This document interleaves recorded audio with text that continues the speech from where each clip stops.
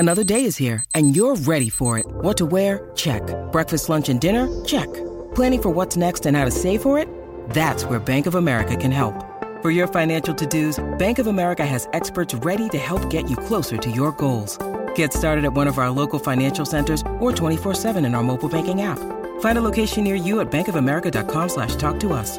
What would you like the power to do?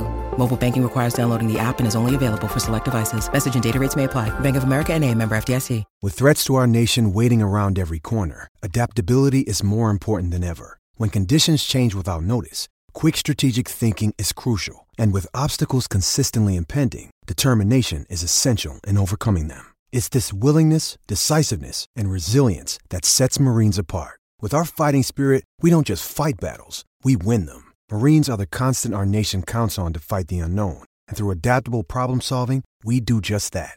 Learn more at marines.com.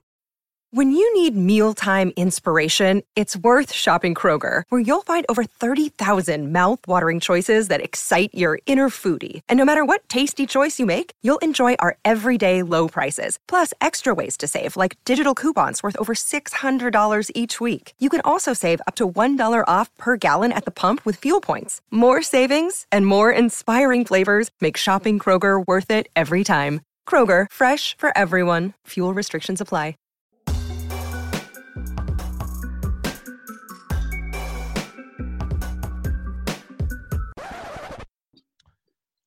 Good evening and welcome to Courtside Fracas and our finals preview pod.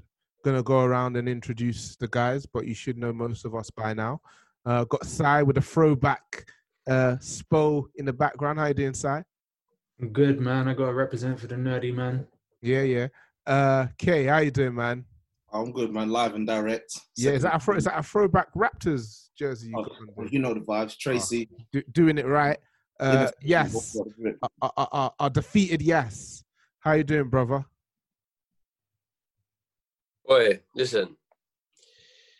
The only thing making me feel better about this defeat is I bought my first golf clubs today, so I'm on my journey to rich man shit. I feel like I fully just did it because rich people do it, and it's like maybe I could just go backwards and do it that way. But I'm still hurting, bro. It hurts more because we're actually, like, I deeped it. I rewatched some of the games. We're actually better than them. Like, if it's fucked up, we're actually better, and we fucked up. It's peak. It's peak. Yeah. I'll agree, but we'll get to that. And you know what? Yeah. We'll get to that. We're going to do a whole next thing in the off-season, Jeff, and I want you to be there, mate. I feel like you really add something to that. All right, cool. Send it on. And we got Jeff. How you doing, Jeff? All good, brother. Good. Jeff, that's your contribution to the courtside world, you know. And you're there. Oh, man's warming up for when Lotus opens again. I love it. I'm waiting, bro. Cool. So let's get into it. It's a few hours before game one of the NBA Finals. On the East, we got Miami, who've come through their conference impressively. And then on the West, we've got the Lakers. I mean, it's LeBron James, man. He's been to the finals. Only two people have been to the finals more than him. It's probably two of those Celtics that played with Bill. What's his name? Bill Russell? Yeah, two of the guys who played with Bill Russell. So, yeah. I mean, going in, I feel pretty much that everyone's favorite is the Lakers. But despite that, we all know that basketball doesn't quite work like that. And in Eric Spoelstra, Miami probably have, pound for pound, the best coach in the league, if not the best, top 2, top 3 coach in the league. So anywhere there is a gap to be exploited, he will be trying to exploit it. We also know that on the Lakers side, that after the top-heavy LeBron and AD, that the quality on the roster kind of declined pretty rapidly. So there is opportunities there for Miami if they're able to execute correctly. So I'll start with you, Jeff. Obviously, you're here as part. Are you a Lakers fan again? Are you not? Because you were a Lakers fan. No, are you asking? I'm not sure. I'm generally not sure. Don't say you're not sure. You asked me several times. I told you I'm not. Okay, so for those of you who aren't familiar, Jeff was a Lakers fan and decided to kick rocks when LeBron came. Something to do with the young core, which we'll get into. Something to do with the young core. Josh Hart Lonzo Ball. A bum call. Kyle Kuzma, the influencer. And then who we got? Ingram. Don't forget Ingram. How much big baller brand clothes do you own, Jeff, to be that invested? You know what? I nearly spent like £500 on something, and I didn't get it in the end. Big baller brand. Even Lonzo don't rep them no more. He tattooed over that mess. Did you receive the shoes? That's the important question. I didn't even order them. That's the important answer. Just for anyone who listens like regularly. Just a quick one. Anyone listens regularly and like thinks that Harold, like, especially new listeners aren't used to the whole following player stuff, right? And they're like, "Who's this Harold guy following a player like that? Like, have a team, bro. Have some principles." Jeff's like the anti-Harold. Yeah, like, bro. Too principled to actually stay with the team because of what's come in. Like, love for that. While I respect it, you're riding with the wrong guys, bro. Yeah, let's talk about the journey these two teams took to get here. So we'll start with LA. They dispatched a plucky Denver squad pretty handily. I'd say. Easy. Yeah, pretty handily. I'd say. I don't think any of us expected anything different. But before Denver, they had the Houston Rockets. Jeff, you were a big fan of the Houston Rockets, and they also had the Portland Trail Blazers. Coming into this finals, you know how it goes. Before they got here, it was like, oh, they got Portland, and then it was, oh, they got Houston. Then it was, oh, they got Denver, and now they've beaten all three in a gentleman's sweep. It's like, they didn't really have that tough of a run. But I wanted to go around and ask you guys what you actually thought of how the Lakers dispatched of the West. I'll start with you neutrally, Yas, because obviously your interests mainly lie in the East. Looking across to the West too, who the Celtics could have potentially faced. What were your feelings about how the Lakers handled the competition in the West? Do you know what? I know it sounds like revisionism, yeah. The only one I thought was a real threat to the Lakers was the Rockets, and that was more just stylistically, like, how are they going to handle it? And when you quickly realize, oh, all right, they can handle this, then I had them as favourites again. I think people are forgetting that beginning of the season, which effectively is this time last year now because of the COVID interruption, there was only 3 people talked about at all. Bucks, Clippers, Lakers. No one else was talked about for the title at all. So if we're keeping that energy, all of these matchups were handy for them. I think Denver are a good side and an underrated side, but Janine made this comment on Sunday that the Clippers tired them out. Like, right, that's a bit of a stretch, but they've had to win how many elimination games in a row? Like, that is exhausting, and I think they just couldn't get over that with LA. Portland like snuck in as an 8th, and I think the Lillard bombs just gassed everyone from the bubble a little bit. But can we look past Lillard and McCollum? They've got nothing, so that was an easy matchup in hindsight. The Rockets, like you realise once the stylistic thing wasn't as much of a mismatch as you realise, then cool. Denver are a good side. I think they did really well to beat Denver, but then that is contextualised by the fact that Denver were like fighting for their life from game 3 of the playoffs, not even round 2. Like, Utah was a mad series. Clippers had to come 3-1 down again. I think... But yeah, I think that's what we have to remember is like, okay, cool. For all the bums that are supporting LeBron and AD, the consensus was with those two, they were one of the only 3 people talked about realistically. No one else got talked about. No one else at all. And if anyone says that they did, they were lying. Cool. Sai, you were rooting for Denver.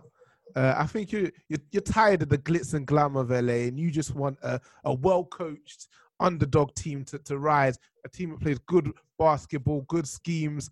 Actually, their wide open threes actually make a bit of sense and come in the flow rather than being chucked out when the defense collapses on you.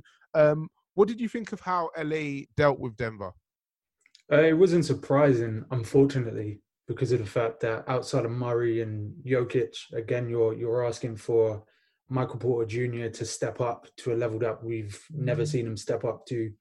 And then basically they started the playoffs without Gary Harris. So again, you're asking someone to play themselves into form. So it was a long shot for them. I was surprised they got past the Clippers, to be perfectly honest. So LA Lakers was a step too far for them. It is disappointing for me, just from a basketball purist standpoint. I was hoping that the bubble presented something a little bit different, but the status quo always finds a way to sneak itself back in with the NBA. Yes, man. Adam Silver has continued the reign that came before him and ensured that he really wanted that Lakers Celtics. He wanted that so. Some of those fouls were crazy, man. He wanted that so badly, but he couldn't quite get it to happen. And we'll hop back over to the East now, Kay, and I'll get you to talk about somebody other than your Lakers because I'm sure you're going to be waxing lyrical for the next week or so. So, looking at how Miami got through to the finals, they beat the Pacers 4-0. They dealt with the Bucks, and then they dealt with the Celtics. How impressed were you, and how much are you fearing or respecting them ahead of these finals? The respect is there because, they got rid of Giannis and them, man. But then, like I said, like Yaz was saying, like, hindsight's a wonderful thing. Because when you really got into it, even though they were on pace to win 70-odd games, we saw them, no Giannis, and when you can't drive straight through a wall, then what really could they do? I mean, they looked a bit better when he was out the team for those 2 games, but in reality, they dug the hole already. And well and truly, it shows like in the playoffs, even though it's mostly 90% hero ball, that well-coached teams can make their way through. And obviously, they're very, very well balanced. And it just happens to be that their best player, Jimmy Butler, doesn't care about scoring as much. He kind of is just cool, let's win. Whoever's on is on, and I'll do my job. He'll get the ball the last 2 minutes, but he'll be in charge. So they've dispatched the Bucks now. Get to the Celtics, and like I said, they probably should have lost that series, for being honest. I don't know how they got through that. I think that's purely because the Celtics' best 2 players are 23 and 24, and they ain't going to be the ones to carry you over just yet. Maybe in the next year, 2 years, and you can't really have Marcus Smart jacking up 22 in an elimination game. Like, he's come a long way, but you're not Puck, so let's just wheel it back a bit and maybe play within your role. 22 shots in that. 22 shots in that game, too. That's nasty basketball. He can't be shooting that many shots. I know who they prefer to have had 22 shots. Kyrie Irving. I mean, before everyone gets onto Smart, Tatum shot 9 of 26. Oh, we'll get to that. I'm getting to that. I'm getting there. Don't worry. I'm getting there. Discredit him, but the point is that other players took shots that day, didn't make them. Yeah. So Smart stepped up throughout the playoffs anyway. So I wouldn't really. This is the thing as well with Smart. It's like you look in isolation. He took 22. Or something was wrong there, and it's like, but he has games where he takes 10, 15, and he's near 50%. He has those games. He can step up when the offense is faltering, and then just him being that guy opens it up for people like Tatum. But yeah, it is indicative that things ain't working. Yeah. But to be honest, I think that's credit to Miami more than anything. Like I think we fucked the first 2 games, and then they just had the mental ability to just be like, all right, cool, we're not being caught. And I think that's the thing which, again, jumping forward a little bit, is going to hold them in such good stead in these finals, is that if they get even an inch, they will take a yard and a mile. And, yeah, you can't give them anything because they're so dogged and so they just play for everything. Yeah, between halfway through game 4, their biggest lead of the whole series was like 8. So they're always within biting distance, which I feared was an issue out west with the Lakers in Denver, because obviously they've been on their runs, coming back from 3-1. But yeah, I think Miami are just very, very well coached, and their role players aren't drunkards like the Lakers ones are. So you kind of know what you're getting week in, week out with them. And obviously having Spo is a wonderful thing for them. Cool. Jeff, Yas mentioned that he thinks the Celtics were better than the Heat. Kay's also mentioned it, but you seem to be more of the opinion that perhaps the Heat are better. So I'd like you to maybe elaborate a bit more on that. All playoffs long, I was just never sure about the Celtics. I don't know if you don't remember, but I picked the Raptors to beat them in 5. I thought the Raptors were considerably a better team. They shocked me there. But the Heat was always a step too far, not just even in terms of depth, but even if you break it down. Once you go from Tatum and Brown, I still think there's a pretty big drop-off in terms of the next couple best players. Hayward isn't close to what he was about 3-4 years ago, before he signed in Boston. Even before the series started and people saying, if Hayward comes back, etc., I was always of the opinion that, I get it, if he comes back, he gives you 10, 12 a game, it's still something. But within the flow of an actual game, I don't really see Hayward doing too much to actually affect one. And I just never really felt like once you go past Brown and Tatum and Smart and it's odd, I wouldn't even call this odd games at this point because it's not fair to him. He's actually a much improved shooter to the point where you can say maybe 1 every 2 games will have a good one. But that's just not going to push you past a team like Miami, which doesn't. One thing about Miami that I like more than anything is that you can go on a run of about 15-2 and they'll just stay steady. They won't let it go. They'll say, all right, cool. We'll just keep plugging away, chugging away. And before you know it, a team like Boston, which relies on one-on-one offense too much, when the shots stop falling and Miami are taking more sort of, smarter shots. I don't know if you lot can still see me. Can you still see me? Yeah, we can. Yeah. They're taking better, smarter shots, just chugging the scoreline along. I just never felt like Celtics had enough over the course of 7 games to consistently beat or outscore the Heat, if you like, with Brown and Tatum having to do much of the scoring. If you're not going to get much out of Smart off maybe the odd game or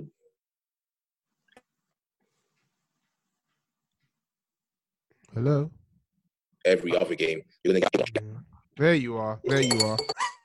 Oh, wow, this is... Oh, wow. Jeff is in the Matrix. Bullet time. Say that again. If you're not going to get... Just a quick one. Yo, Jeff, you said you were like, okay, it was more... The way you're hinting it is you go Brown, Tatum, and then a big drop-off behind that. I think, without getting too much into Celtics, I don't want to make this Celtics pod or whatever. Yeah. We're going to do a big thing, but I think the positive for me is that our best things that we're talking about from all these series are the young ones, Rob Williams, Jason Tatum, Jaylen Brown, and then the issues were Kemba, Hayward, sort of more older players. The way you're phrasing it, it's kind of like Celtics lacked, or is it more that Miami just had too much? So you can look at it from both perspectives, definitely. I think I left out Kemba's name, and it wasn't even deliberate, but it just goes to show that in this series, it was a non-factor. Now, my thing about Kemba, a.k.a. heart attack Kemba. Go on. Cardiac Kemba, heart attack Kemba, coronary Kemba. My thing about Kemba and a lot of guys like Kemba is just that he's too small. There was a shot, and I know you've mentioned it before, Mariah, Richard Goodman that we follow on Twitter. He hates small guards, and I hate them myself. Not personally, anything like that. But there was a particular shot that Duncan Robinson took with about 3 seconds on the clock. It was either in Game 6 or Game 5, and he was about 5, 6, 7 feet behind the baseline. The 3-point line. And had there been anybody else guarding him, he doesn't even get a shot off because it was about 2 seconds to go. But because it was Kemba, the guy was right underneath him. He's risen up, just put it right over him. And I was like, this is just a perfect example of how... But it's not even just height. I don't know who said it. Someone in the group chat, if you swap Kemba for Kyle Lowry, pretty much same height, Celtics are through. Because at least you can still be effective. And it's not even just the height. Kemba's lost. Like, the guy's never had to defend in his whole career at Charlotte, ever. So he doesn't know how to run, follow evade a screen. He doesn't know how to follow anything. He gets lost all the time. He can't take a charge. The amount of blocking fouls this guy gave away. He's got so many in that series. Oh, my word. And he's not going to learn at 28 or 29, if we're being very honest. Like, he is what he is. It's worse than that, mate. It's 30. It's big 3-0 already. Oh, he's 30. 30, and it's consistent knee injuries as well. But it's like they lost Kyrie. They lost Kyrie scoring. But the step backs, though. He just got targeted. He got targeted throughout that whole series. Like, in every series, he got targeted, to be honest with you. But again, going back to Miami, I think that's a good sort of, again, jump-off point for when we say they're so well coached. Like, okay, you can always say, this player is maybe vulnerable, this player is maybe going to be an issue, but Miami were relentless in targeting him. Toronto targeted him, but it wasn't to the same degree. They were relentless in targeting him, in targeting the mismatch with Tice and Bam, and even Tice having to come out and guard Olynyk at times. They were smart in kind of who they had on Tatum and Brown, where it still freed up Crowder to go and take on some bigger like they are just so big on matchups. obviously they're primarily zone, but they know where to get their mismatches. They know who they want to be running out of screens onto who. They're so well orchestrated with that it's beyond theory. It's just like wherever the Lakers have those chinks in the armor, I fully expect them to be able to take them out.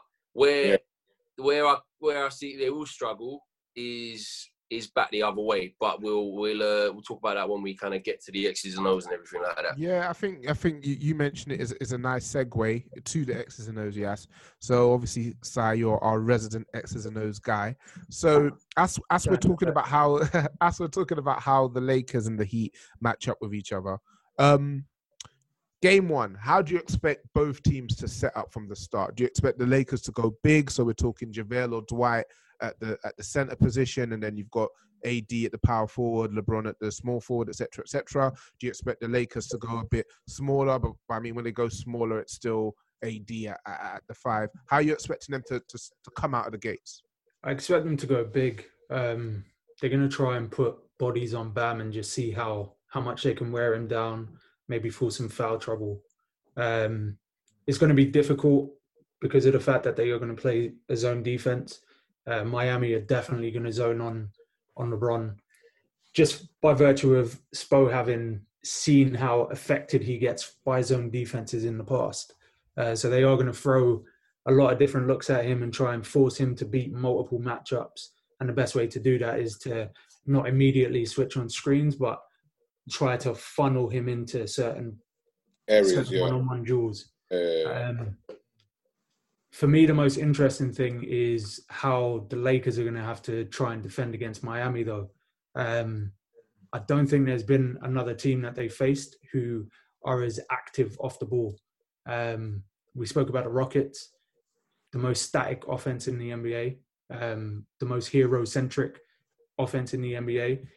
And I feel like that gave the Lakers an opportunity to rest almost and sort of just cheat on certain matchups, whereas they're not going to be able to do that at all. If somebody lapses in judgment just a little bit, maybe a Caruso or a Kuzma, you're just going to see Duncan Robinson and Tyler Hero just spinning off of screens and running to their spots and just putting up numbers. So it's going to be an interesting one. I think defensively, I'm more inclined to think that the Heat will be able to do a number on the Lakers, but we shall see. It's a tricky one because ultimately, as bad as it is to say, it is AD and LeBron, and they are expected to be there. And even though I think a friend of ours was saying, like, Miami were the 5th seed, fine, they've done fantastic in the playoffs, but at the base level, if you look at it, when it comes down to the last few seconds or the last few minutes in finals games, especially all playoff games, more often than not, it's going to one person and it's a high pick and roll, and then they're working off that. Even with the zone that Miami are going to probably try and employ. But with LeBron and AD, I think they're going to have to, I think they probably will find a way to obviously combat that. And yeah, like Jeff was saying earlier, you've got to let the others beat you. They're going to try and take LeBron off his game, different looks at him. I think AD can probably dice up that zone, just operating from the high post. We'll see what happens with that and what they throw at him. But in terms of the rest of the team, if they're on it, they're on it. And we've seen how off they can be going. I know it's a long way away, but the first game of the playoffs against Portland, that was, if we're being honest, not far off their actual level. Because right now they're playing out their skin. They got the scheme, and the defense kind of pushes the fast break and gets them kind of in their rhythm. Because well and truly, if it just comes down to them with trading buckets, I think we're a lot more likely to go stagnant than they are. Because if it's coming from LeBron or AD, we're good. But then if we can't get any momentum in defense, it's going to be a long night. So or if LeBron goes off the boil like he has, obviously it's LeBron and you know he's turning it up for the finals, but there's been little clues that he's not the same man. He's getting old. It's year 17, man. And again, you talk about people in the clutch there a little bit and like, look, last seconds, last moments of a playoff game, whatever. But we have recent evidence this year and last year for Jimmy that he is the man when it matters. And then Bam, with his concrete hand for that Tatum block is probably the best defensive play I've seen, game winning in recent time as well. So they've got their share as well of players who can make that difference. Obviously, like, listen, they trounced us. I don't care, but there's two things. Number one, episode 1 of this podcast, I was bang on the Heat. Number 2 is fuck LA every time. So I'm all over Miami. I was so interested to hear what number 2 was. Yeah, well, number 2 is the priority, really. But, I've had a little side thing crush on Miami all year anyway, so I'm fully on them. Besides the fuck LA, I don't care if it'd be fucking Charlotte in the finals. I'll be up for them. But yeah, I think there's a fair share of those players. You look at Tyler Hero. Tyler Hero is not the same guy as in the regular season matchups against LA. Like, this guy has transformed massively over that lockdown break. Just a word on the zone, and you talked about X's O's morale. Someone asked me, like, obviously there's a lot of new listeners to this pod who are not basketball aficionados. Like, people were sort of getting into it and saying, it's good because it keeps me out of it. I got some bridges. Someone was like, what's his fucking zone? What is this zone, bro? All I've heard in the last few Celtics games I watch is this zone. And I think where LA could really hurt them is, I was like, I don't know how to explain this in like one sentence. Someone who don't really watch that. I was like, all right, imagine a wall. You can go around it if you've got the shooters to do it. LA, not really, especially with Danny Bricks. But you can go over it. And I think that's one of the ways where LA are really going to hurt them. There's this lovely little zone with the bigs at the front and the guards fanned out wide and everything like that, which Boston really struggle with. But that's because we have a German who's 6'8", trying to get onto the dunks. And LA have their pick of Howard, LeBron, if he feels springy, even McGee. And I think we're going to see a real, like, kind of, it's going to look old school at times, this final. Yeah, I reckon it's going to be ugly, man. Houston excitement this year. I think Lakers are going to go bruising. And I think Miami, that'll be a little shock for them because they were bigger than us in our last series, like man for man. We really got some length and stuff, but you got Jason Tatum charging into Bam and Jay Crowder. He's never coming out of that without being flung the other way. So I think it'll be tough for Miami, man. Like, that zone could just get broken straight through with a little drive downhill or just. I assume. You'd assume, yeah. The Lakers are going to shred that zone. I watched the 2 regular season matchups they had a couple of days ago, actually. I didn't watch the first one in Miami. I don't know if you don't remember. It was about, I don't know, maybe 10 games into the streak they had at the start of the season. And he played like a Friday night ESPN game that everyone sort of hyped up. And the Lakers just pulled away at the end. They played the second game in LA about a month or 2 afterwards. And Miami started really well. I think they were even up going into the second half. And the Lakers came out and just completely shredded the zone. A lot of it was LeBron at the top of the key and AD in the middle of the in the middle. Like, yeah, exactly. Basically. And it was just a whole lot of mid-range and just, getting into AD, shoving it out to the outside and people making the outside shots. So I agree that the Lakers are going to have to get a lot out of KCP, Rondo, etc. But the same way you mentioned, the likes of Tyler Hero and what have you, they're not the same players they were months ago, Yasin. That can actually go for Caldwell Pope. It can go for Rondo. It can go for all of these guys who are fully contributing. They're no longer the bums they were 3-4 months ago. Are the Lakers going to be able to sort of carry this 2-man game through?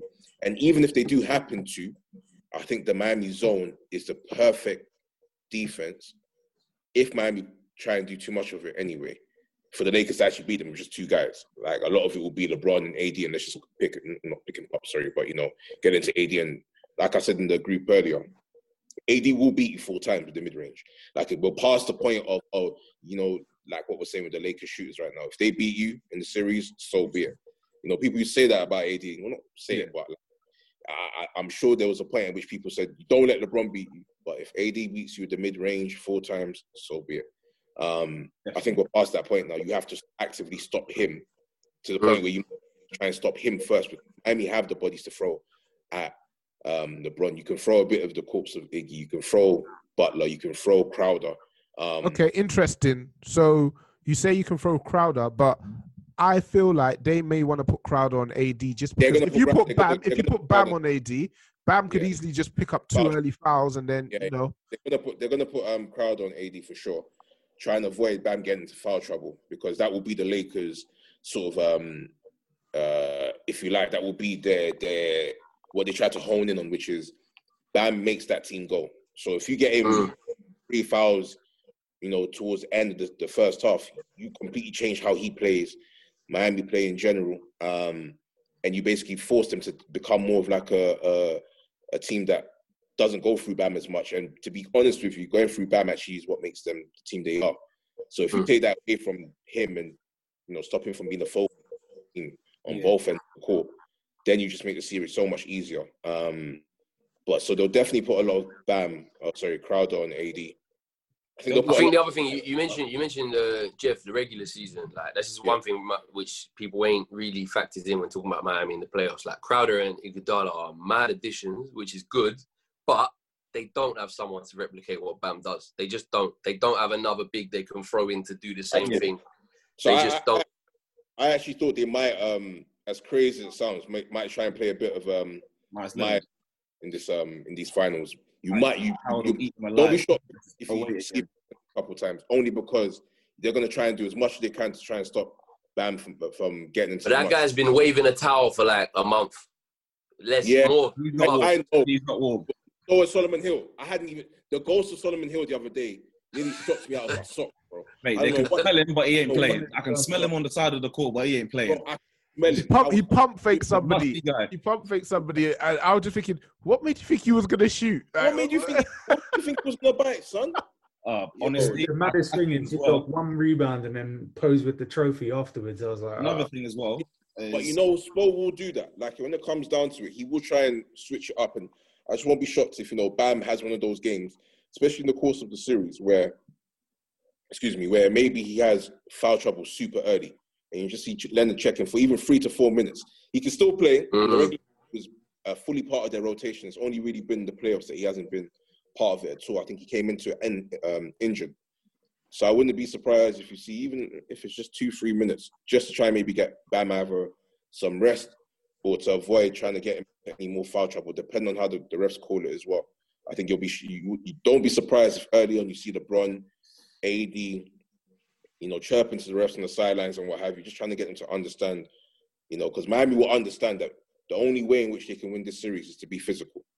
Try and match the Lakers physical, because the Lakers are going to come up and say, yo, you guys form, you know, Boston, you're the bullies of the East. It's different over here, mate. Like we're the real big boys. So, you know, Miami going to try and double up on their own physicality.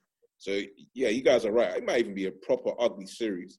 Proper looking forward to it. But, yeah, I think the Lakers, should have way too much, I'll be honest with you. Okay. I mean, you say way too much, but I think if they cancel each other out physically, the Lakers are bigger. I hear that. If the Heat catch fire, they're off. That's what I'm scared of. And that's actually the thing. But you're living and dying by the free and all that sort of stuff, and you can go hot, go cold, and all that sort of stuff. Like I've got it here in terms of like three pointers made. Like there was a real story of the series against us. So they found it again and got 14 in game 6, but a lot of them came late where Celtics had kind of died off. But they started hot yet, 16, 14, then it's 12, then it's 10, then it's 7 as they're waning. Bro, so that's what I genuinely fear about Miami. I feel like Kanye actually mentioned that he feels that the Lakers are more likely to score. That the Miami are more likely to score consistently. I actually disagree. They have plenty of periods in which I think if Boston had more, if Boston had the third scorer in this series, and that's why I don't think you guys were better. If Boston had the third scorer in this series, it was actually somewhat consistent. They would have won that series in 6. Because I agree, it was there for you. There were about 4 games in that series of 6 where you could say Boston legitimately could have won that game, especially if they had somebody who was a bit more consistent so far as the third scoring option is concerned. Miami don't really have that. You can watch Miami and they can very, very consistently, over the course of a series, have big scoring droughts. And against the Lakers, I promise you, if the Lakers go up 10, 12, I understand that basketball is a game of runs, but especially in the finals where I think things are proper going to slow down. If one team ends up building a lead of 10, 15 at any point in any game, I think the other team will become very, very, very hampered so far as winning that game's concerned. And I think it's more likely to happen to Miami over the course of a series consistently enough than it will happen to the Lakers. They will consistently score, I think. Can I just say, Jeff's making all these good points, and I'm looking at him, taking him seriously in these fucking sunglasses. Yeah, don't let Jeff's appearance. What am I looking at here?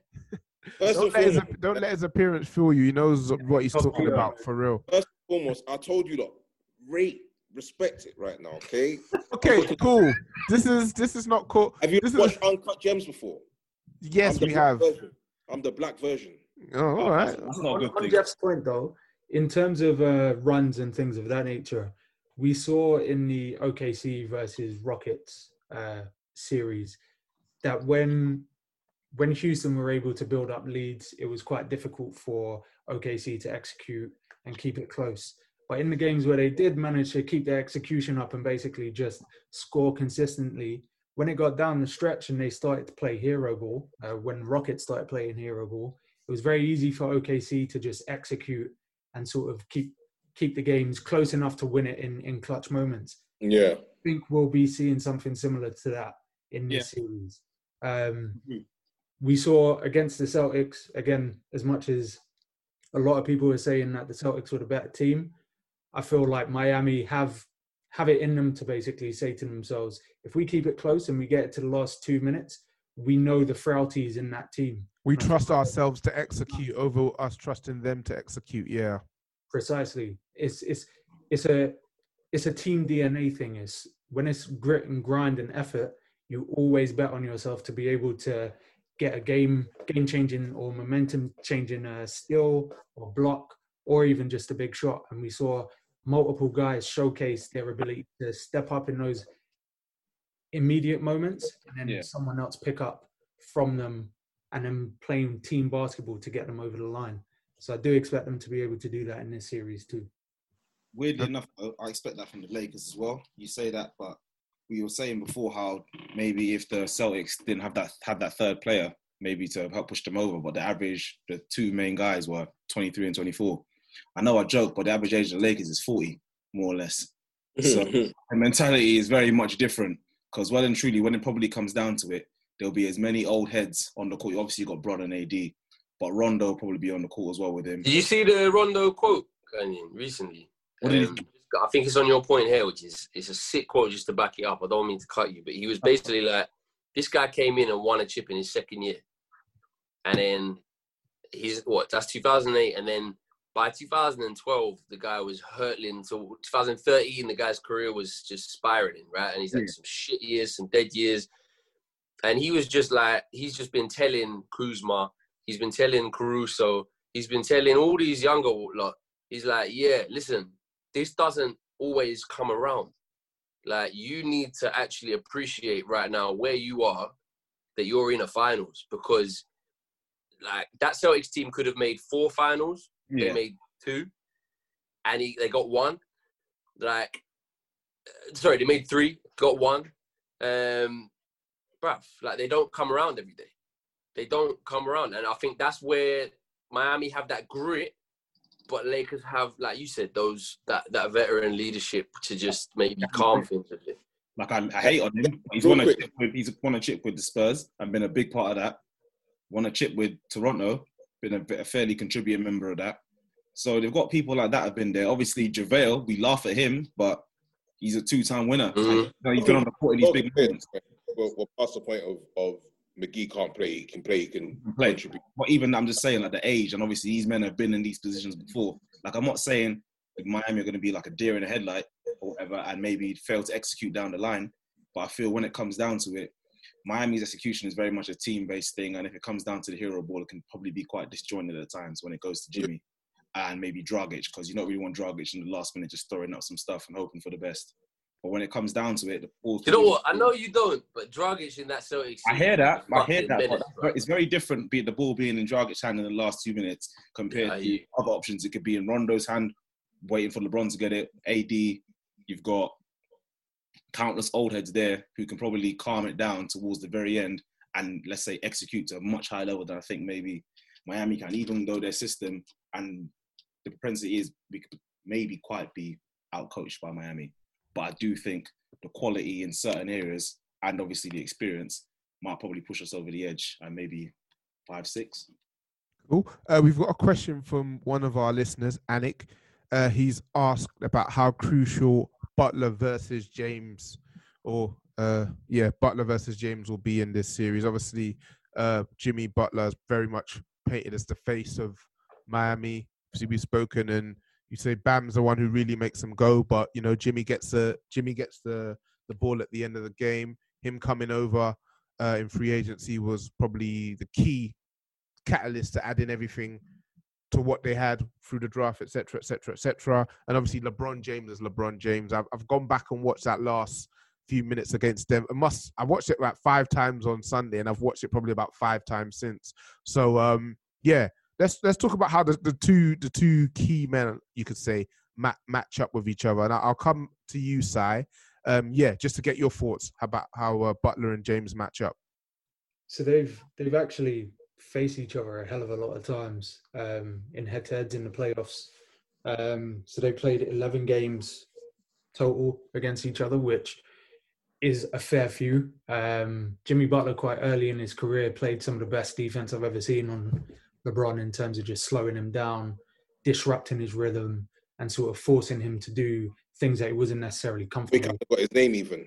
Yeah, exactly. So for where their trajectory has gone, I do feel like they're sort of going to meet at a bit more of a center point now. LeBron isn't going to be forced into situations where he just has to beat him off the dribble as much. He's a lot savvier than he was at the point where they sort of matched up. And obviously with AD there, he always has an option to delegate, if you will. For me, I really struggle to see how Butler doesn't get the better of this matchup, though. As odd as it sounds. There's a real gasp of air. There was a real inhale from the Lakers fan there. Not just the Lakers fan, boy. I saw Jeff step back. What it is, right? Talk to us, Si. It's one of those things, like, as we've mentioned already, Jimmy Butler knows how to position himself as the most vital piece in whatever the team is trying to do. So again, if they keep it close, it's going to be a case where someone has to then stop a fresh Butler on offense. Do you get what I mean? They've got enough bodies to protect him on defense with Crowder, with Iggy, guys that have, again, shown that they can, at the very least, disrupt LeBron. So what's to say that when the game gets down to crunch time, we don't see Jimmy Butler turn into Jimmy Buckets and really start to enforce itself on the game? All I see is this. More than possible. I don't see it. I don't see it. I don't even know. Not even to be disrespectful at all, bro. But if the matchup is Jimmy versus LeBron, this will be a very short series. Like, very short. I'm sorry, very you short. Won't find a bigger Jimmy Butler fan than myself, at least genuinely, in the sense that for the last 5 years, I feel like everything he's said and done in the last 2 or 3 years has been vindicating with this moment here. Back when even Minnesota was the one that really annoyed me, because it was so clear that team just didn't even care. Like, you could watch Towns and you could see he was playing like 50% within himself. Like, he didn't really care. And it annoyed Jimmy. And obviously, as a big Kobe fan, I've hated seeing people get at guys who just really want to win. Yeah.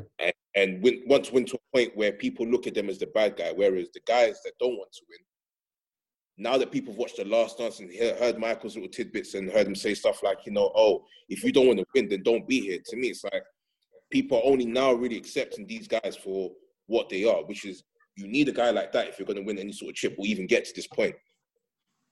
Yeah. But in saying that, this series can't go down to LeBron versus Jimmy, especially offensively. Oh. If it becomes a matter of who's going to be better defensively, of course, you should give the edge to Jimmy there comfortably. But offensively, I don't know if you watch Jimmy like that. Not to be rude, but no, he's been bad games. He can look like, he can't buy a bucket. Even when you see games certain times when Jimmy gets like 20 points, you'll be like, this was like a slog. Like, he did everything to get to his spot. Like, Jimmy, You'll be watching Jimmy sometimes. It's like, yo, you really struggle for these 20 points. Then there's other times you're looking at LeBron. Oh, 30? You barely even notice. Barely even notice. And as well, yeah. Jimmy works hard for his 21. I think Jimmy acknowledges that, and he started like getting to the line a lot more. So and I think that could be if he's targeting the right people and if he's seeing the right spots and putting some people onto their fourth or their fifth foul, that could be interesting as well. Yeah, so that's what Jimmy's really good at. Jimmy will come downhill with the ball, realize the guy is on his fourth or fifth foul, whatever. Excuse me, and barrel straight into them and get the foul. So Jimmy's good in foul trouble, probably second to only Harden in the league so far as doing that's concerned. But again, now you're talking about guys with bigger bodies. Now you're talking about getting a whistle against LeBron, getting a whistle in the finals, getting a whistle against the Lakers. Different proposition. All of that, like a whistle against the Lakers. Saved the best point till last year, Jeff. It's like Man United at Old Trafford, baby. Honestly, you put that amalgamation of points into all into one and sort of say, you know, how is Jimmy going to be effective in the series? It's probably not going to be from getting to the line. I've always said if you leave Jimmy open, it's a bad idea. But at the same time, like, that's not to say he's a knockdown shooter, anything of the sort even. So, I mean, Jimmy's probably going to force himself to, you know, step up and, you know, I need to give the team 20 points. And that might, per game even, and that might actually hurt Miami more than help them. If he allows the ball to just move around and just keeps being who he is, Jimmy Butler, I'm the leader of this team. Everyone knows I'm the alpha dog, but I'm just not going to do too much. The reason I like Jimmy in Miami is because he doesn't do too much, and everyone knows he's a boss there. You know what I'm saying? Like, even the recent stuff with the jersey and what have you, that's him being a leader. But in terms of, like, he doesn't go around screaming, I'm the leader of Miami, It's more he just makes the right play every time, man. I think it's the maturity as well. The maturity of how he plays, even off the court. You can tell Tyler, all of these boys, they look at him as like a big brother. Crowder's come down. He played with him at Marquette, and them two are like the big sort of like the road dogs of the team. You see what I'm saying? So it's like it's all perfectly set up for Jimmy, 150%. But it's not set up for them to win if Jimmy's going to be the focal point of that team. He needs to accept that Tyler's a better scorer. Bam's probably more important to the team so far as if Bam plays well, the team plays well. Mm-hmm. Like, just grew all together as like the main man. I'm still the boss, but you guys are more important to me so far as your roles in our team are concerned. If that happens, Miami have a chance. If it becomes LeBron versus Butler, I promise you, bro. My point is more so. I have faith that Butler will approach the matchup like that. I'm actually not so sure. To be the heart of the team more so than he might try and do too much. He might try and say, all right, cool, I'm here now. It's my first finals. People are looking. I'm here. Like I have that worry with LBJ though, because I think now, LeBron is so at peace in terms of like his legacy. All he's really doing is sparring with Michael Jordan. But the only thing I feel that drives him is that will and that want to win more and have more stake in that conversation. But when I watch how he plays and how he took over at the end of the game against Denver, how he sat there after Houston beat them in game 1, he was just like, all right, okay, cool. I don't see him being denied, man. Bro, Mario, let's not gauge LeBron reactions versus Portland. We lost one game against Portland, okay, or Houston. Like, I'm sure every game LeBron is lost in this series, he's in. At no point has he ever thought to himself, "We're gonna lose this series." You see what I'm saying? Like, LeBron, if he loses and LeBron knows that he's under pressure, he's a completely different guy. I've seen. But do you think he comes out of any game in this series thinking, even if they lost game 1, do you think he comes out of it thinking they can beat them? So this is the one series I feel like, apart from the Clippers, where I genuinely felt like if the Lakers lost game 1, they'd actually been a dogfight. I thought they'd lose game 1 against Houston. I thought they'd lose game 1 against Portland. And I said both times, I don't know if you remember, Morale, they're losing 5 or they're winning 5. I thought they won both times and win 4 straight. They did that on 2 occasions. Denver, I thought they were going to sweep based on matchups, not based on Denver being a bad team, but just matchups. You got AD on Jokic and basically LeBron switching on to Murray anytime Murray starts heating up. It shuts the whole thing down very quickly. Do you see what I'm saying? Yeah. The Heat are different. Like I said, obviously, when it comes to the Heat, they're gritty. They're the kind of team that aren't going to allow you to just kind of like blow them away. Even when you're up 10 or 15, they're going to keep chugging away. You see where I'm coming from? But in this series, yeah, I just think it's going to be a pretty short series if we look at LeBron and think, oh, how is he going to match up against in all of these other guys? These guys have to match up against LeBron and AD. This is a series about how are the Lakers going to beat the Heat. This is all about what can the Heat do to even win 1 game, 2 games, let alone on that one, Jeff, because I think, again, Lakers are overwhelming favourites, right? And me and Sai, we did a preview pod for Miami, Boston. I think we both saw it going to 7. We saw it as tight, and we kind of talked about who has the best player in the series. I think I said Jimmy. Sai said Tatum. I think we were both proven wrong in that across the 6 games, Bam came out of it stronger than everybody else. Bam Adebayo came out of it stronger than anybody else. Canyon, as a Laker fan, a still existing Laker fan anyway, because obviously Jeff ain't that invested no more. Who do you fear most on the Heat? That's always an interesting one to me. Like, as a fan, who do you just think, fuck, I don't want this guy with the ball in his hands? Bam, if I'm being very honest, because I know we were saying it's a Jimmy versus LeBron thing, but I think the most important, like you said, is Bam, because well and truly, he's got arguably the biggest challenge of any of the Heat, because he's got 3 legit big men who are going to be thrown at him, and not all of them are in their prime. You've got AD, fantastic defender in his own right, but are going to try and save him on offense most of the time. You've got Dwight, who can throw his body around and can still very much move. And you've got JaVale as well, who's still a very serviceable big man. So he's got 3 very legit matchups in a situation he's never been in before. And so he's got way more of a problem because, like you said, all good things go through Bam. And if he wants to keep it that way, he's going to have to try and, at one point, deal with the semantics of Dwight. And then deal with, obviously, the length of JaVale and AD. And as great as Bam is, we do also remember he's quite undersized for his position. He's more physical than Jokic, of course, but he's very undersized for his position. What's he, like 6'9"? 6'8", 6'9" at a push? He's a big 6'9". He's a big 6'9". But do you know what else people forget Bam's about? A big boy. It never gets mentioned, by the way, like ever. A couple times, but it never gets mentioned. You've alluded, like you've given us a bailout as a Celtic by saying, yeah, well, Tatum's 22, Brown's 23, rare. Like, Bam Adebayo's like 23 years old. Yeah, but at the same time, I think the veteran leadership that which is so cliche, is very different on the Celtics than it is the Heat.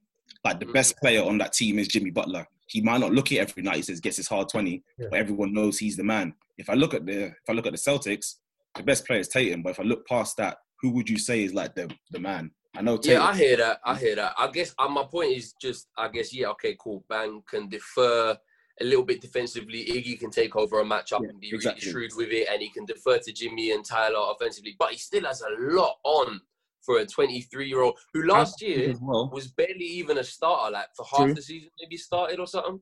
I think Spo has something to do with that as well. Like, Brad Stevens has been to conference finals before, but he came up against Ty Lue, but he basically came up against LeBron. That's very different. Whereas Spo has been here 24, maybe 4 years in a row when he was with the Heat. He's been in the finals before.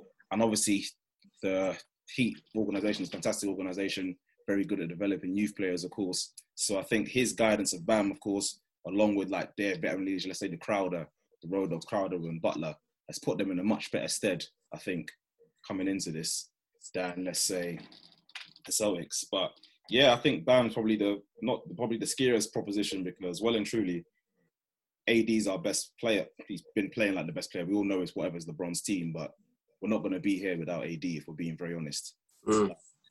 Yeah, makes sense. Butler versus LeBron, in my mind, that's really just in the background, just there. The X Factor series.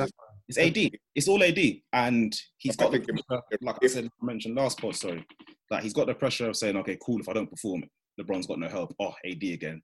But at the same time, he's also got that thing that Rondo and LeBron, like you were saying, like, listen, yeah, it's a one-off. You're not many people get here all the time, but listen, I've been here before, so make sure you appreciate this. And worst case, it's not like he's leaning on a nobody. I know it's a 35-year-old LeBron, but worst case, if AD's having a moment, let's say a stretch 4 minutes in the game, he can't hit that and he's going maybe 2 or 7 or whatever, LeBron is there. Worst case, he can, let's say, take over or at least maybe be a more focal point on the offense because more often than not, AD's touching the ball every single offense at some point. That's a given. Him and LeBron are going to touch it.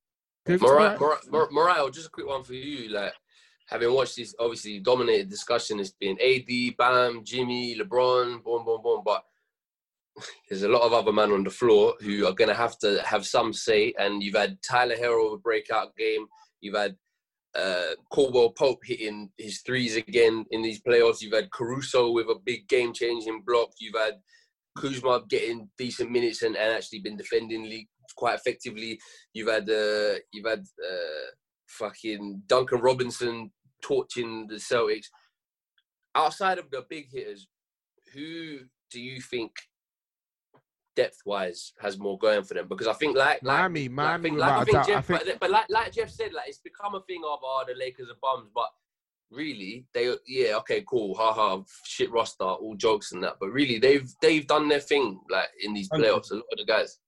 They have, but I think if you're looking at the other guys, it's going to be Miami. You've got Tyler Herro, you've got Goran Dragic, and you've got Duncan Robinson. You've got shooters, first of all, which means they can space the floor really well. You've got Tyler Herro, who there's something I was listening to a pod the other day, and somebody mentioned that the gap they had between the bubble and obviously when they last played, it was almost like an off season.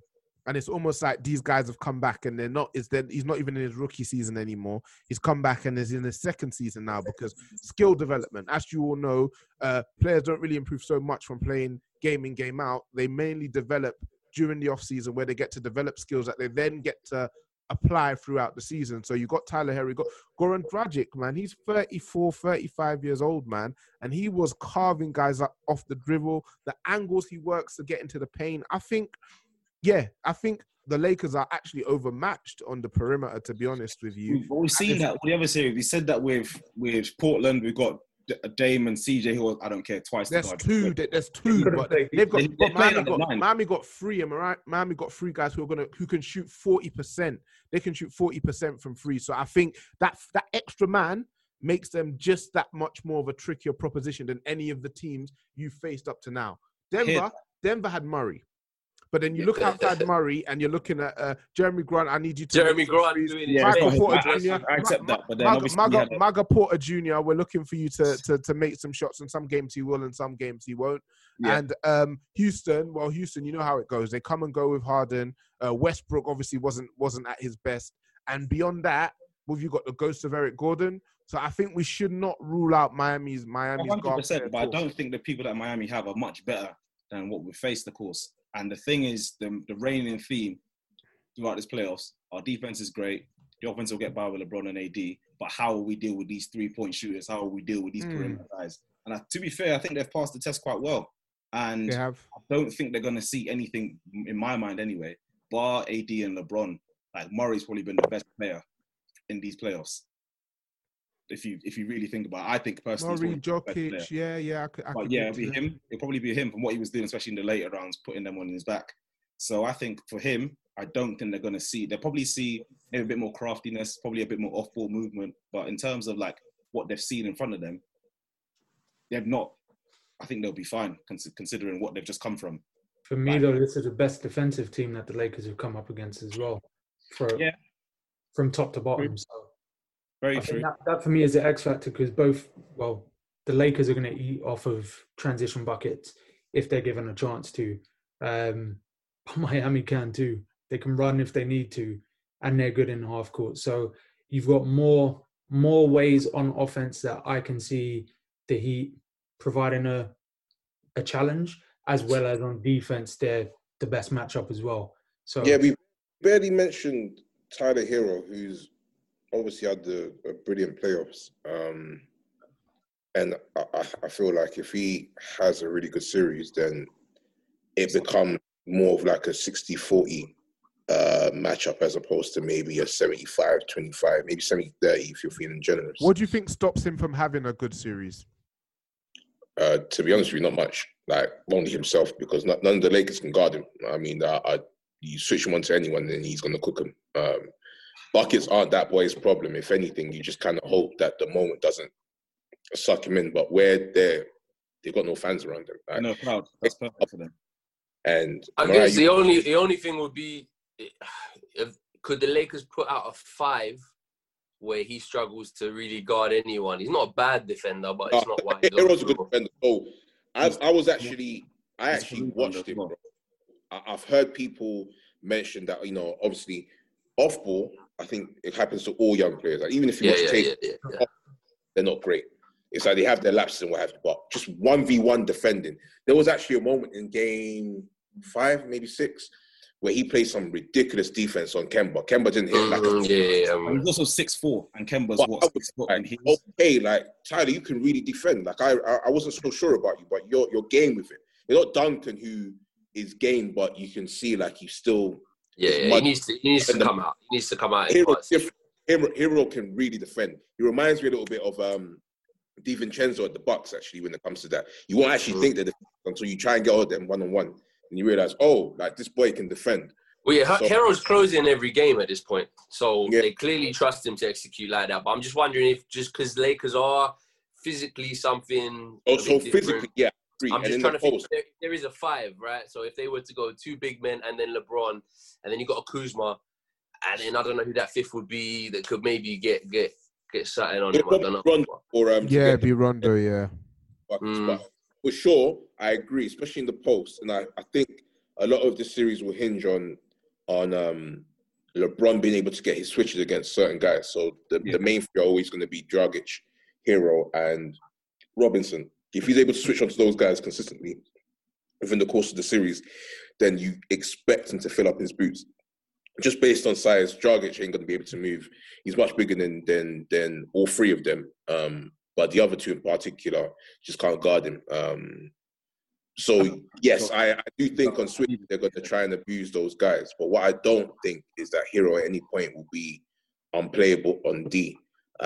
What he's going to give you on offense is going to be huge. Like, Miami are going to need that. He's the only guy in the Miami offense that I think can give the ball to and just say, yo, like, get me a bucket. Cool. Like, Dragic can get you a bucket, but it's more crafty, and you're kind of not hoping because he's going to get the bucket, but it's more crafty. Like, you can give Hero the ball at the top of the key with like 2 seconds to go, not 2 seconds, but 4 or 5 seconds to go and say, bro, like, do something. Like, I haven't seen. So I'm saying, like, he's got that X factor in his offense and the way he shoots, the way he dribbles, wherever it might be, where he can get to his spots and get you that 1v1 type bucket that maybe if you watch Jimmy over the course of a game, you'll see that he struggles a lot more in terms of getting spots because he's not that much of a natural scorer compared to a Hero, whoever it might be.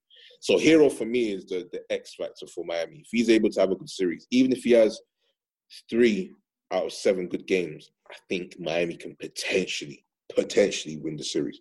Again, I don't think they have much of a chance, but it genuinely depends on maybe 3 or 4 things. Can Bam have a good series? Can Jimmy have a good series? Can Duncan Robinson have 2 or 3 games? Going to line with one of those games where LeBron's shot isn't necessarily falling. Those layups are banging off the rim. Go for you, exactly. If they have enough games where everything goes for them, they have a chance. But they need one consistent in the whole the course of the series, especially scoring wise. It's going to have to be Hero. It's most likely going to be Hero of anyone on that team. You just have to work out if you really trust a 20-year-old to say, it's the NBA Finals, I'm still going to ball out. Just a quick one. If Miami do win, does Pat Riley rip his shirt off and celebrate in LeBron's face? Or 100%. Yeah, I was going to say, this is an underrated grudge match. Instagram message similar to what David Griffin did. A couple more expletives, but... Yeah, this is an underrated grudge match. Obviously, we got straight into it, Mariah. We got straight into the matchups. We didn't even talk about just what this means for Miami as a franchise, I think. Yeah, so in terms of Miami as a franchise, I was hearing you guys at the start. Miami have never faltered as a franchise. Even when LeBron left, I remember they made the playoffs. There's one year they beat Charlotte 4-3. There's a year they got knocked out by Toronto. There's another they've consistently made the playoffs. They've done it the right way, innit? They've done it the right way. I think Pat Riley's always going to know, and people in the league always know, like Miami always going to be a player for anyone in free agency. So all you have to do is kind of stay competitive, because if there's any team in the league where you can go, you know how Kawhi basically said, all right, cool, the Clippers had like a perfect supporting cast based on what he did last year. Yeah. So let me go there kind of thing.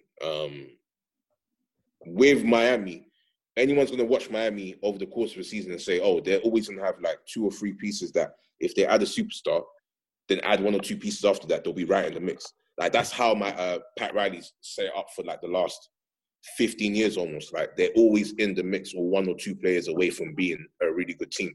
So even when they were kind of like struggling to make 8th last year or whatever, I still saw loads of signs that they're one guy away. A couple of years ago was Paul George. I remember when Jimmy was first available for trade, before he went to Philly, they wanted him as well. Like they're always they were aggressive in the Hayward talks actually, and this is again. You got to remember this is Utah Hayward, so that's a big game changer for someone before the leg break and everything. I think there's a lot of revisionism around Utah Hayward. Like he was nice, but at the same time, Utah Hayward was no. Don't get me wrong, he was nice and get a bucket, but I definitely think, obviously, I think he was nice, but he was 27, so I think it was assuming he could reach something else. Yeah. I think that was the thing. I don't think it was unlikely because he wasn't really standing out in the West full of small forwards, even though he was trying his best, and it was Utah.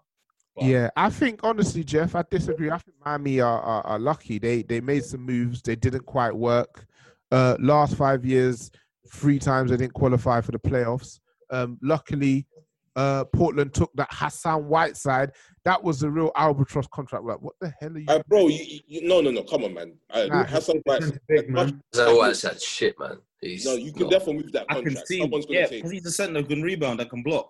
Like even if he's really black now, he still led the league in blocks, and I can see why they gave it to him. Like he was 7 foot playing in China for some obscure reason, whatever. Made it back in the league. And I don't know what year it was, halfway through, all of a sudden, people were like, oh, God, we've got a player here. And then he continued that, for 1 more year? Then he just said, here's 100 million. Like, be our centerpiece, we'll fix stuff around you. Then they realized. Okay.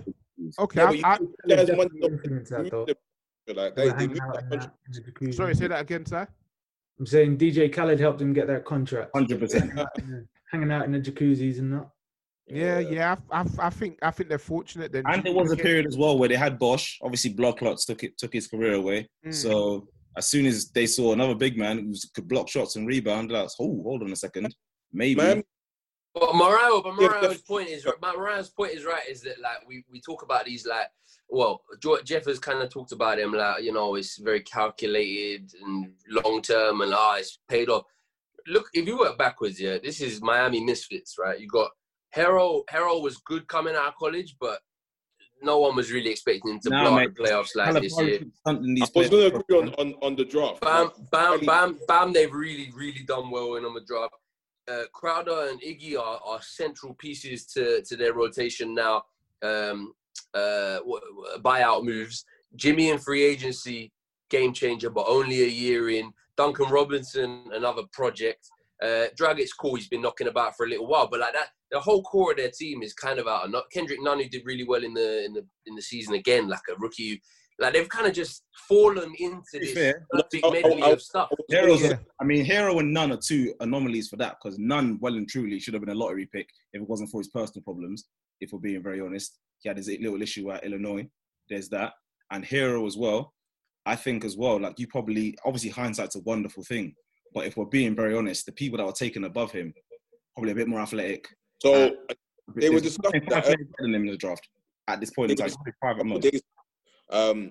If you watched him under Calipari, with all due respect to Tyler Hero, you would have never assumed he was going to be this. So Pat Riley defo lucked out, and I'll say he lucked out in the draft, and generally does because he doesn't actually care about it. Like when Miami get a gem in the draft, I'm often not too sure how much Riley even had an input in it because he doesn't seem like he cares about the draft. Like, so they're more about the free agents, yeah? More free agency, and just understand that you're wearing Miami, to be honest with you. Like, we don't have to do too much. Like, build a solid organization and show you that you can come here and both work and play.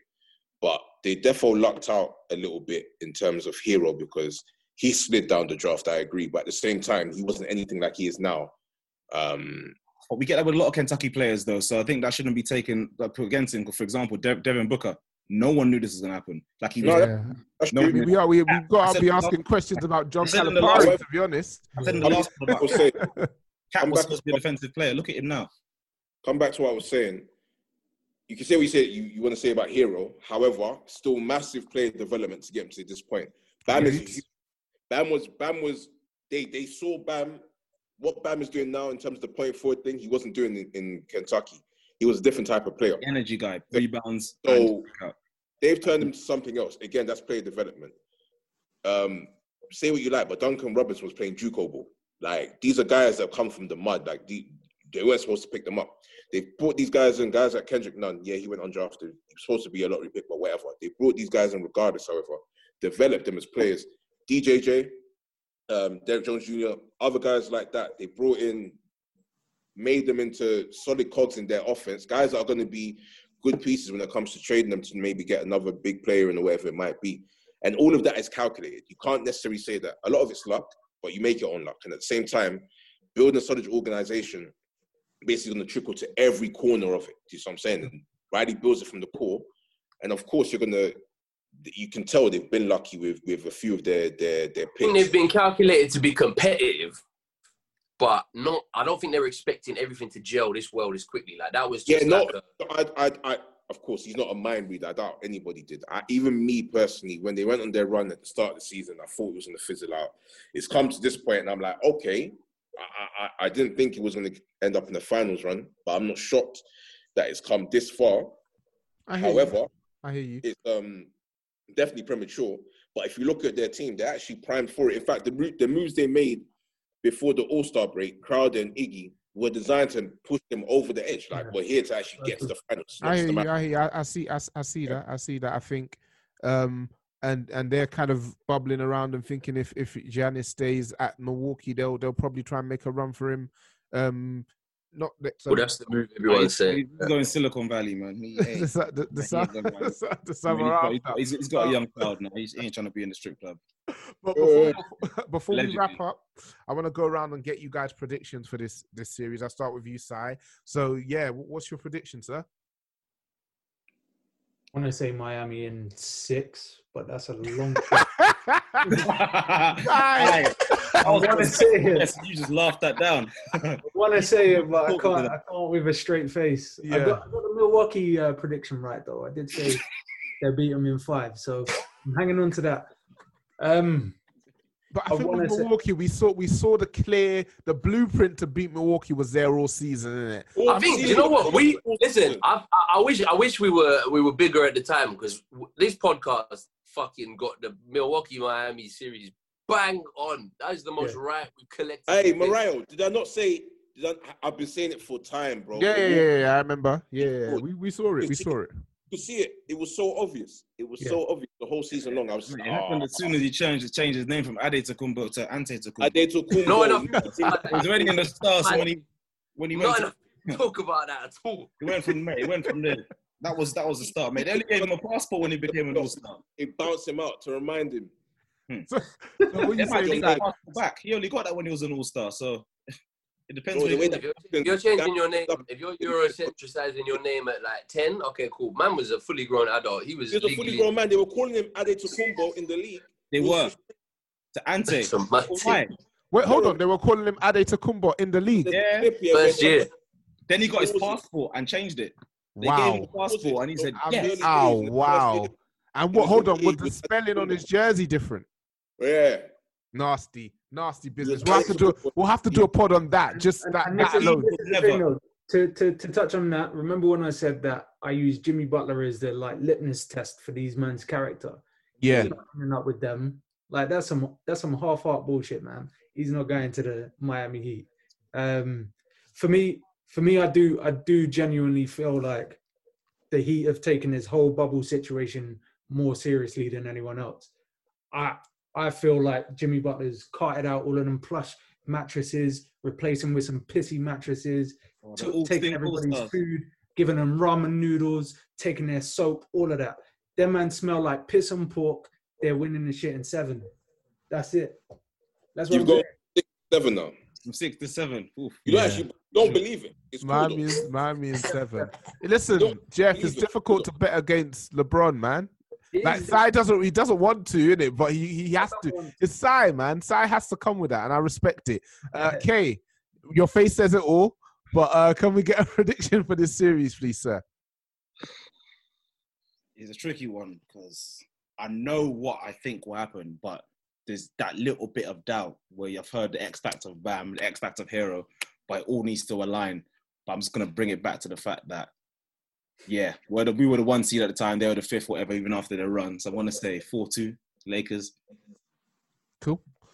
Yes. What are you seeing? What's your prediction, sir? Well, listen, it hurts to admit it. I'll be honest, because I obviously got my little background up, and I could have had something else, but I thought I'll keep the 17 banners up because I don't think we're going to be the only team to have 17 banners this time next month. Sadly, come to death row, baby. Yeah, it's not good. It's not looking good. I think. Do you know what? All I've heard every year, everyone, rule of thumb is you need a top 5 player to win in the NBA. You need a top 5 player to win the chip. I think it would be better for basketball and the NBA in general if Miami can take this, because like you've just got crap around 2 superstars and they somehow get it done. I think it would be amazing for Miami to win this, to sort of wake people up to the fact that, look, you don't have to crowbar max contracts in if they don't fit and all that good stuff. But I don't see it happening, to be honest. You don't believe it? I don't see it happening. I think basketball needs it, but I think it's Lakers in 6, man, and it pisses me off to say it, but they're just cunts, bruv, and they'll just fucking do it somehow. Leave basketball to the Euro League, man. This is death row, baby. We're all about the drip. They can run the plays and the high sets and whatever, yeah? This is America, baby. Did you not see that Trump Biden debate? Listen, we don't need Showtime Lakers, baby. We don't care about good for basketball. You see what they're doing in the presidential debate? That's what's happening in the highest office in the land, yeah? This is Showtime, man. Where do you think the league is going? Is the place of the league. You think we'll get 12-year-olds around the country LeBron's glue that's sticking the patch of hair on, like we saw Trump's track on the side of his head. Yeah, we won't talk on that too much. And last but not least, Jeff, what's your prediction for this series, sir?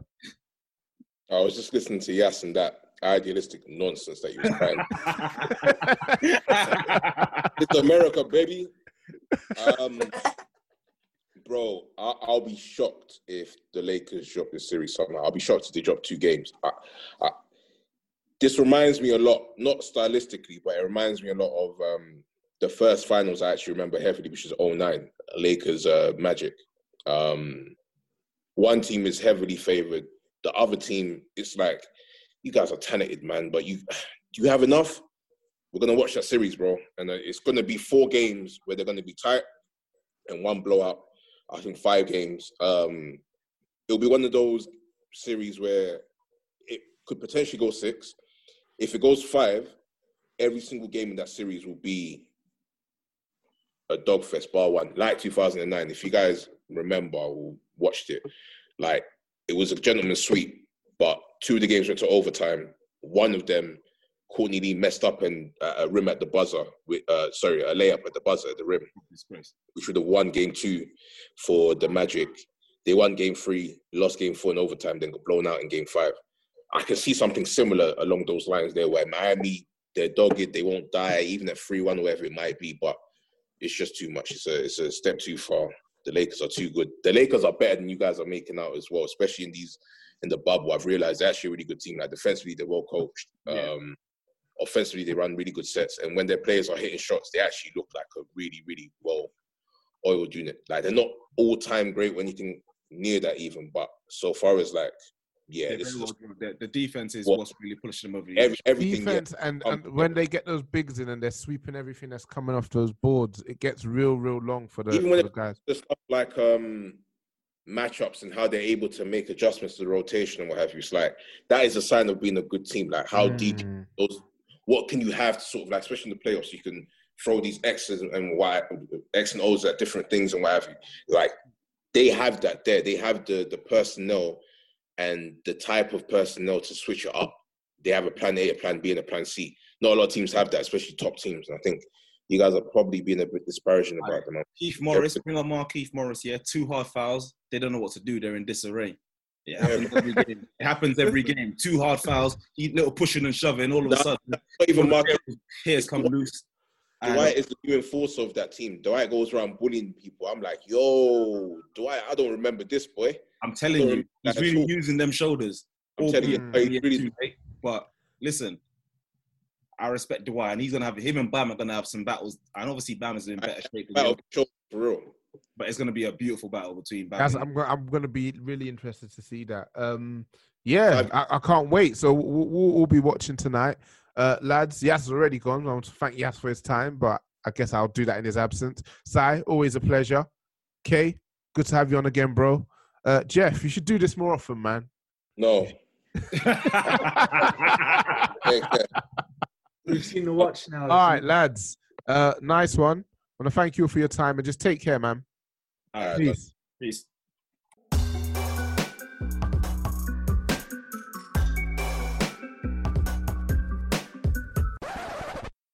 Sports Social Podcast Network.